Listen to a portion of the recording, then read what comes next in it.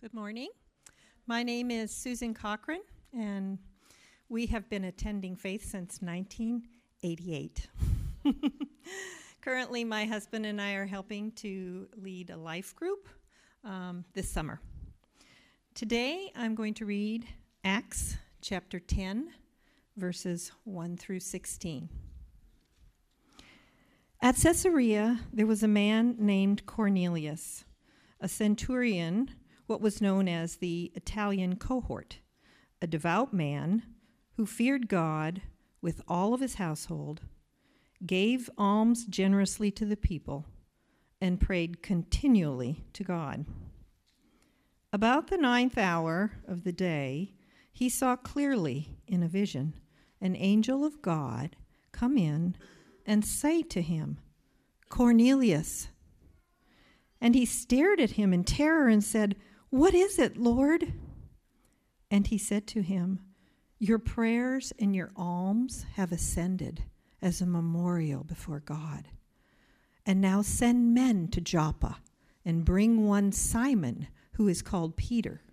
He is lodging with one Simon, a tanner, whose house is by the seaside."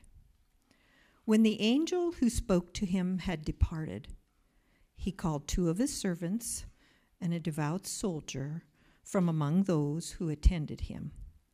And having related everything to them, he sent them to Joppa. The next day, as they were on their journey and approaching the city, Peter went up on the housetop about the 6th hour to pray. And he became hungry and wanted something to eat. But while they were preparing it, he fell into a trance and saw the heavens opened and something like a great sheet descending, being let down by its 4 corners upon the earth. In it were all kinds of animals and reptiles and birds of the air. And there came a voice to him, "Rise, Peter, kill and eat." But Peter said, "By no means, Lord, for I have never eaten anything that is common or unclean." And the voice came to him again a second time, "What God has made clean, do not call common." This happened 3 times, and the thing was taken up at once to heaven. This is the word of God.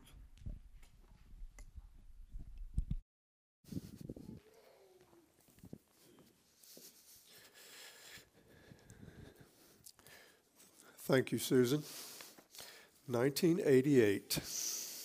Been a lot of years here with the Cochrans. Well, good morning to all of you here today.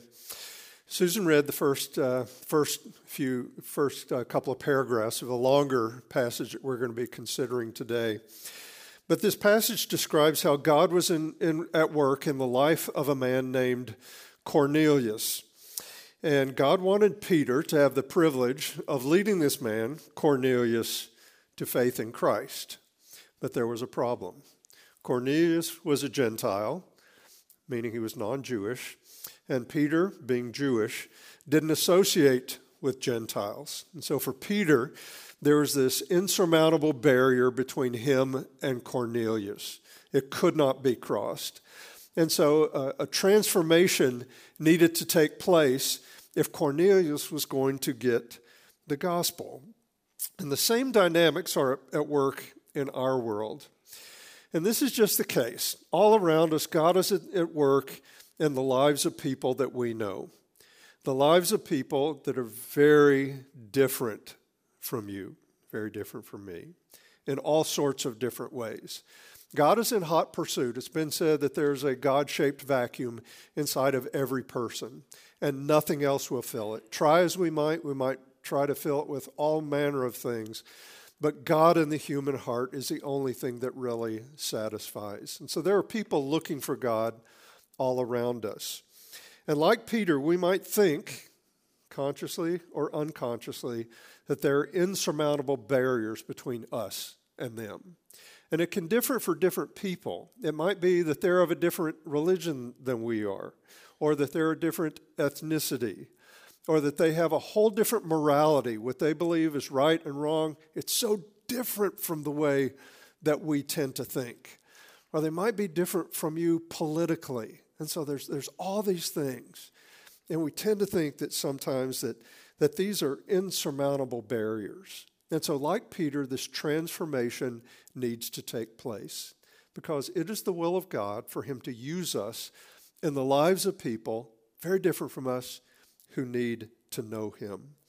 And if this transformation doesn't take place, we may just find that we are standing in the way of God. And if you're a follower of Christ, that's the last thing you want. You want to participate with God, not stand in the way of God. And so today we're going to look at this passage. Susan read part of it. It's all of Acts 10, half of Acts 11. And the sheer amount of space given to this story tells us how significant it is in the flow of the book of Acts. But we see three foundational things in this passage. And the first is that God has removed barriers, all barriers between peoples. As we'll see, the barriers that God removes in this passage were actually barriers that he had created in the past, and for good reason. But we're first introduced to this man living in Caesarea. His name was Cornelius, and he was a centurion, which means he was an officer in the Roman army in charge of maybe 80 to 100 soldiers. And centurions were known as the backbone of the Roman army. But that's not what Luke emphasizes here. He emphasizes Cornelius' piety. He was a God-fearing man, which means that he had an affinity for the God of the Jews. He hadn't fully converted to Judaism, but he worshiped the God of the Jews, and he carried out many of the commands that were given to the Jews. Two things are told about Cornelius, very impressive. He gave alms, meaning he gave money to the poor, and he prayed to God continually. Those are two things throughout the Bible that God commands, that were close to his heart. And so this is a good-hearted man. And an angel appeared to him in a vision, and he was terrified. That's the normal response. And this angel told him that the way he'd been living his life was an acceptable offering to God. It was like a memorial that was lifted up to God. And so God found pleasure in him. The angel tells him, send to Joppa, find this man named Peter, bring him back. He has a message for you. So he sends two of his servants and a soldier to Joppa. Meanwhile, in Joppa, Peter is on the roof of a house praying, obviously a flat roof. It's about noon. And we're told, and this is kind of humorous, Peter became hungry, and immediately he sees a vision about eating, about food. And so that's not a coincidence. And in the vision, this great sheet, think of maybe a sail on a sailboat, it's coming down from heaven, it's let down by the four corners, and inside the sheet, there are all these animals and reptiles and birds, things that had been forbidden in the old covenant. In verse 13, again we read that there came a voice to him, "Rise, Peter, kill and eat." It's a command. But Peter said, "By no means, Lord, for I have never eaten anything that is common or unclean." Now let me try and set the context of what's happening here. It's rather complex, but I'm going to give it a shot. God had made a covenant with the Jewish people and he gave commands, do's and don'ts, in virtually every area of their lives. And some of them were absolute morality. Do not kill, do not steal, do not covet your neighbor's possessions, your neighbor's wife. Those are absolute commands, morality. But there were other commands that were simply prohibitions that set the Jewish people apart from all of their neighbors, from all of the surrounding peoples. And the law created barriers between the Jewish people and everybody else. And these barriers kept the Jewish people from developing close relationships with them, from intermarrying with them. Ultimately, God wanted them to avoid worshiping their gods. And one set of those commandments prohibited them from eating certain foods. And it's, if you read it in Leviticus 10 and 11, you'll see it's things like eagles and ostriches and catfish and pigs and all sorts of things. There's all these descriptions. Fascinating. But these foods God declared unclean. And there is no indication in Scripture that God is saying, don't eat these because these are unhealthy. They will poison you if you eat those things. You don't find that anywhere in Scripture. If that were the case, it would be rather unkind when God lifted those prohibitions, as if he were saying, go ahead, poison yourself. Just eat these things. I don't care about your health anymore. That was not the purpose for him.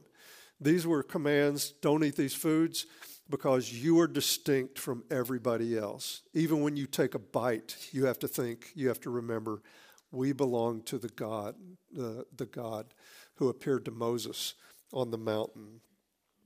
And so, if you can't, so these food laws created barriers between the people of God and the nations. If you can't eat their food, you can't develop close relationships, and you won't be drawn away from the one true living God.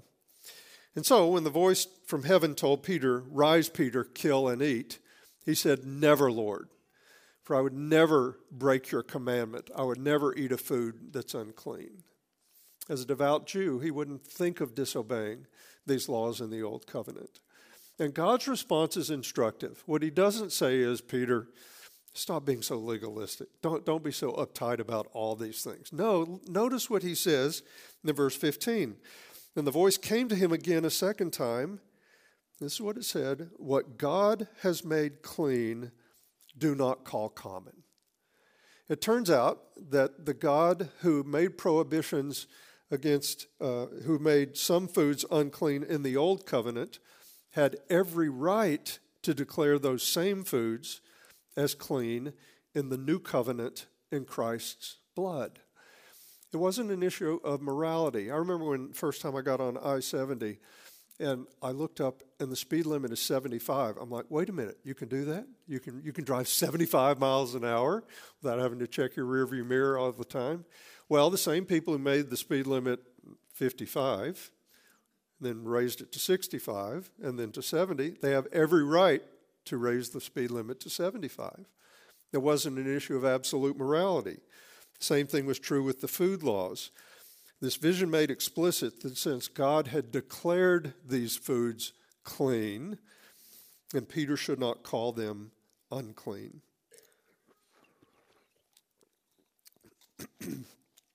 This happened 3 times, and the thing was taken up at once to heaven. So by happening 3 times, it was a way of saying this is certain, this is not to be doubted. And as we'll see, this vision is about much more than food. Verses 17 through 23 describe how these men sent by Cornelius arrived at the house where Peter was staying. And verse 19 says that the Spirit said to Peter, Peter, go with these men without hesitation. Again, God is driving the action. God is in hot pursuit of Cornelius. And so the next day, he, along with 6 other people, started this journey back to Caesarea with the men whom Cornelius had sent.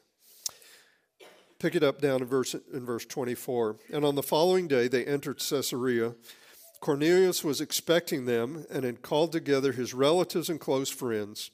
When Peter entered, Cornelius met him and fell down at his feet and worshiped him.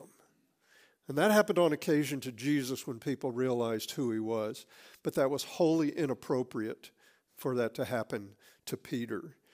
And so in verse 26, we see Peter's change of mind here, change of heart. Peter lifted him up. He touched this Gentile, and he saying, stand up, I too am a man. He said, I'm just a man like you are. We're both created in the image of God. There's no difference between you and me. I'm not superior. You're not my inferior. Stand up. We're made of the same thing. Verse 27, and as he talked with him, he went in and found many persons gathered. And he said to them, you yourselves know how unlawful, could be translated taboo, how unlawful it is for a Jew to associate with or to visit anyone of another nation. But God has shown me that I should not call any any person common or unclean. He understood this vision wasn't merely about food. It was ultimately about people, because God had declared all foods all foods clean. The barrier between Jews and Gentiles had been removed. There was absolutely no reason for Peter not to associate with and visit Cornelius. Verse 29, Peter says, "So when I was sent for, I came without objection. I asked then why you sent for me." And so things have changed. It's very different between the Old Covenant and the New Covenant. In the Old Covenant, the people of God were to be separate from the nations geographically. They were in their boundaries, and they were separate culturally. But in the New Covenant, God's people were to go and make disciples of the nations. And that could not happen unless these cultural barriers were still in place. But with these barriers gone, Peter now understood there are no second-class people. There are no second-class nations. If Peter didn't understand this, Cornelius would remain a good, God-fearing Gentile, but he would be without access to the news about Jesus. And so, for the sake of the gospel, God has removed all barriers between peoples. And just like Peter needed to be convinced of this was hard for him. He had heard it, Jesus had said it, but he didn't get it. He had to be convinced. And in the same way, it's very likely that there are ways, some conscious ways, unconscious ways, subtle ways, obvious ways, that you and I need the same transformation that Peter underwent. It's very likely that we need to understand that some of the barriers that we think exist between us and other people really don't. For the sake of the gospel, we need to understand this.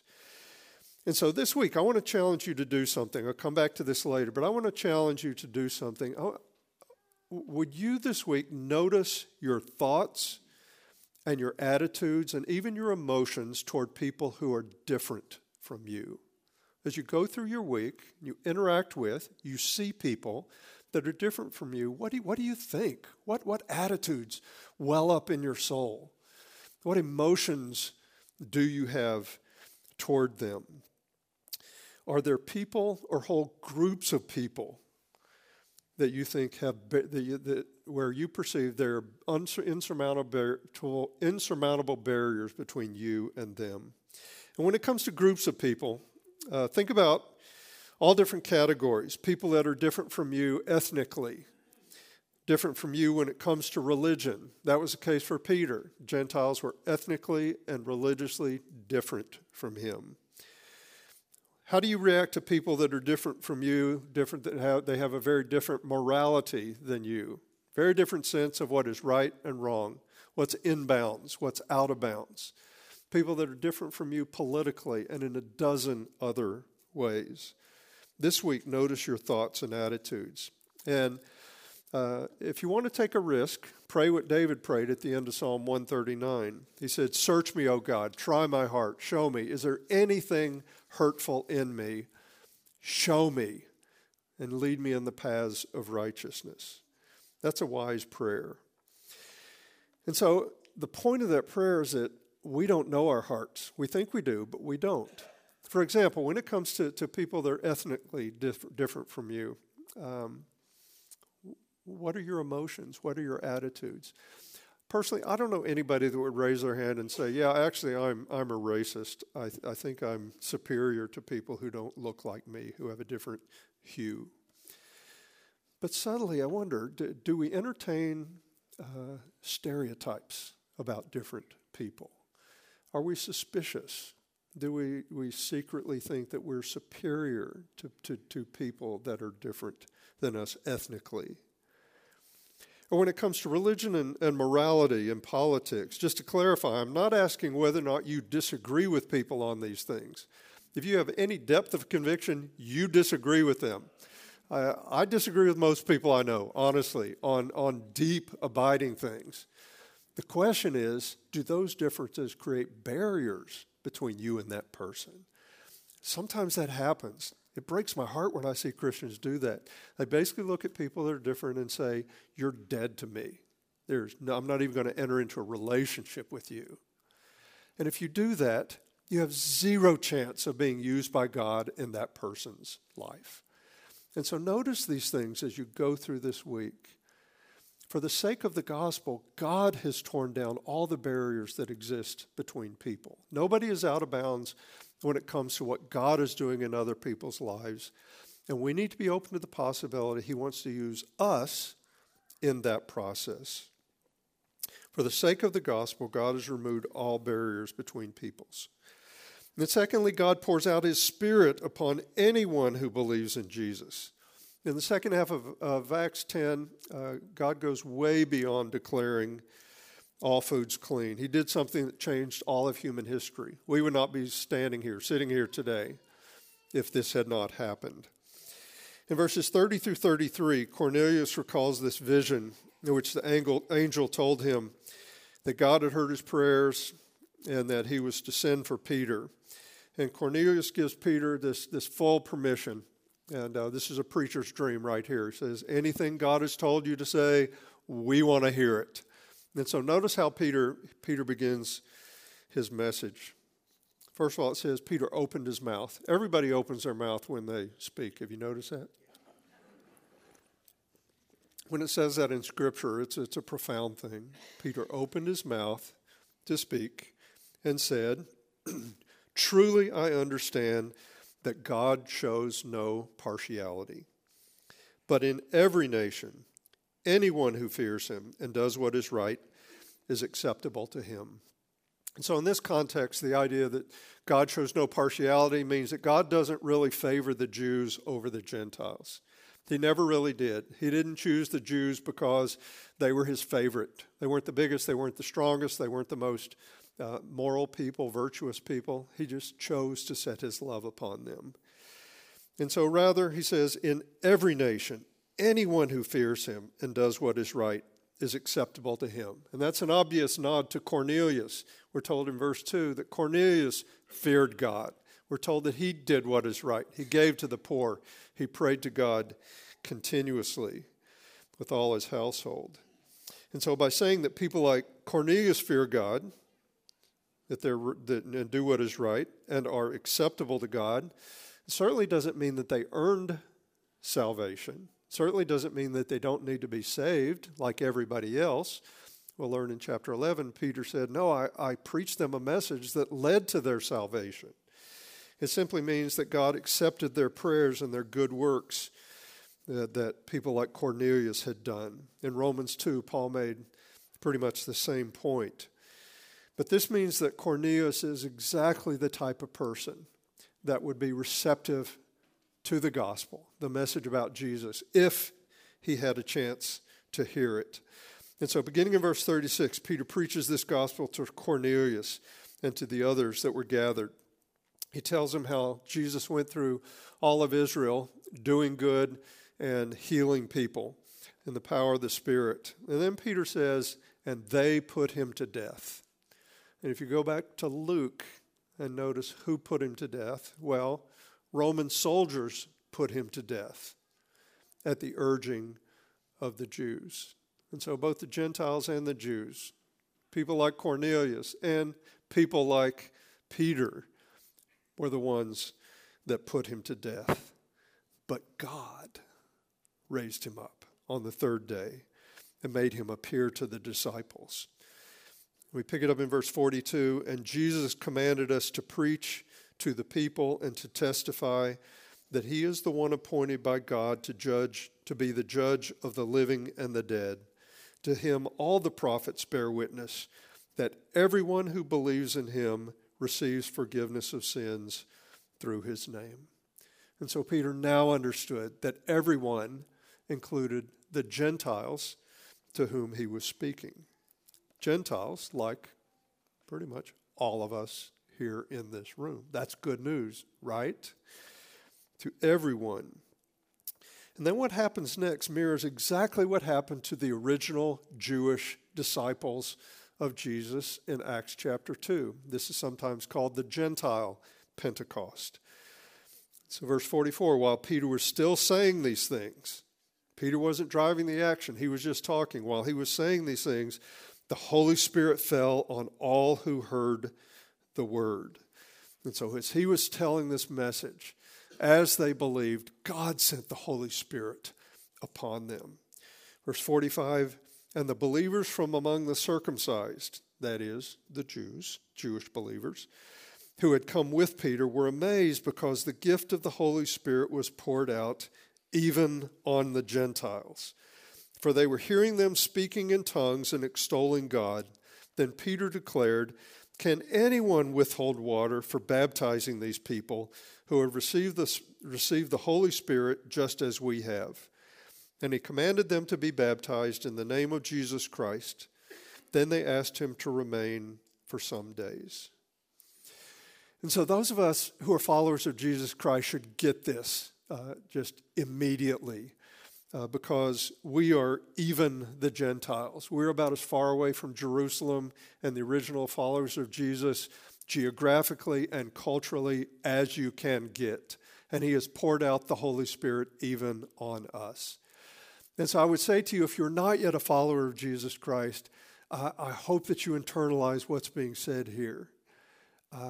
You don't have a bunch of barriers that you need to smash through. You don't have a bunch of hurdles that you need to jump over to get to Christ.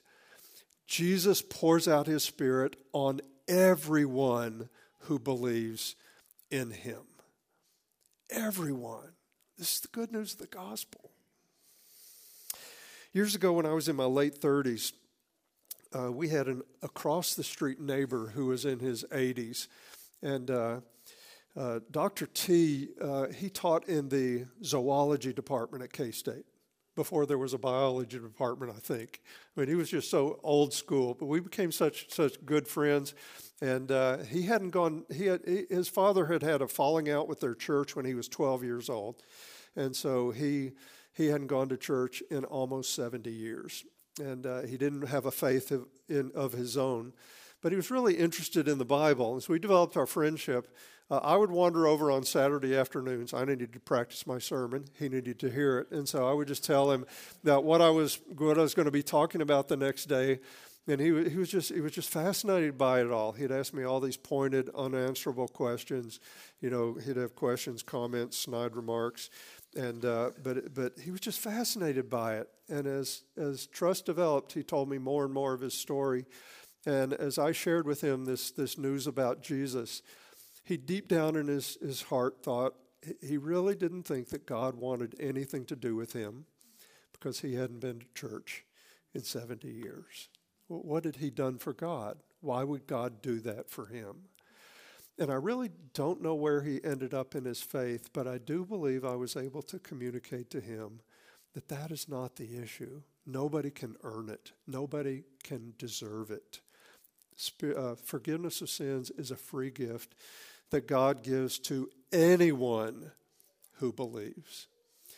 And so if you're here today and you've never trusted Christ, please know that this is a free gift that God will give to you if you believe. He really does not show partiality. He pours out his Spirit upon anyone who believes in Jesus. And this leads to the third point in the first half of Acts chapter 11, that therefore we must never stand in his way. If he's in hot pursuit of people that may be very different from us, if he really does pour out his Spirit on anyone who believes, there's no barriers, then we must never stand in God's way.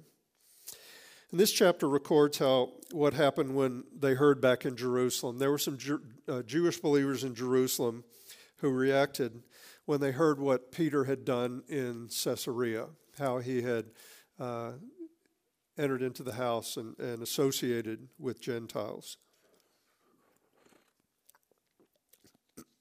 They thought that was absolutely scandalous, so they criticized Peter, verse 3, saying, "You went to uncircumcised men and you ate with them." They really thought that God still showed partiality, or that God did show partiality, that the Jews were his favorite, and that Gentiles they ate unclean food, therefore they were unclean, unacceptable to God.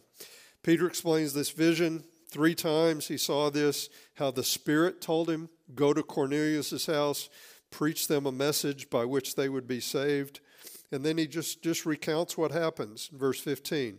He says, as I began to speak, the Holy Spirit fell on them just as on us at the beginning, on the day of Pentecost. And I remembered the word of the Lord, how he said, John baptized with water, but you will be baptized with the Holy Spirit.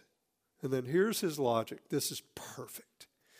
He said, if then God gave the same Spirit to them that he gave to us when we believed in the Lord Jesus Christ, who was I that I could stand in his way? How can I stand in the way of God? God's the one driving the action. God's the one who is doing this. The more I study Acts, the more I love Peter. At the first of chapter 10, he had this vision. He says, no, I will never do that. But you know what Peter did? He listened. He learned. He let God change his heart. And now he's in a place where he says, God, if this is what you're doing, the last thing I want to do is stand in your way. And guess how the church reacted? Verse 18. When they heard these things, they fell silent. It's pretty unusual when people who are very dogmatic, borderline judgmental, fall silent. But they fell silent. And they glorified God, saying, then to the Gentiles also God has granted repentance that leads to life.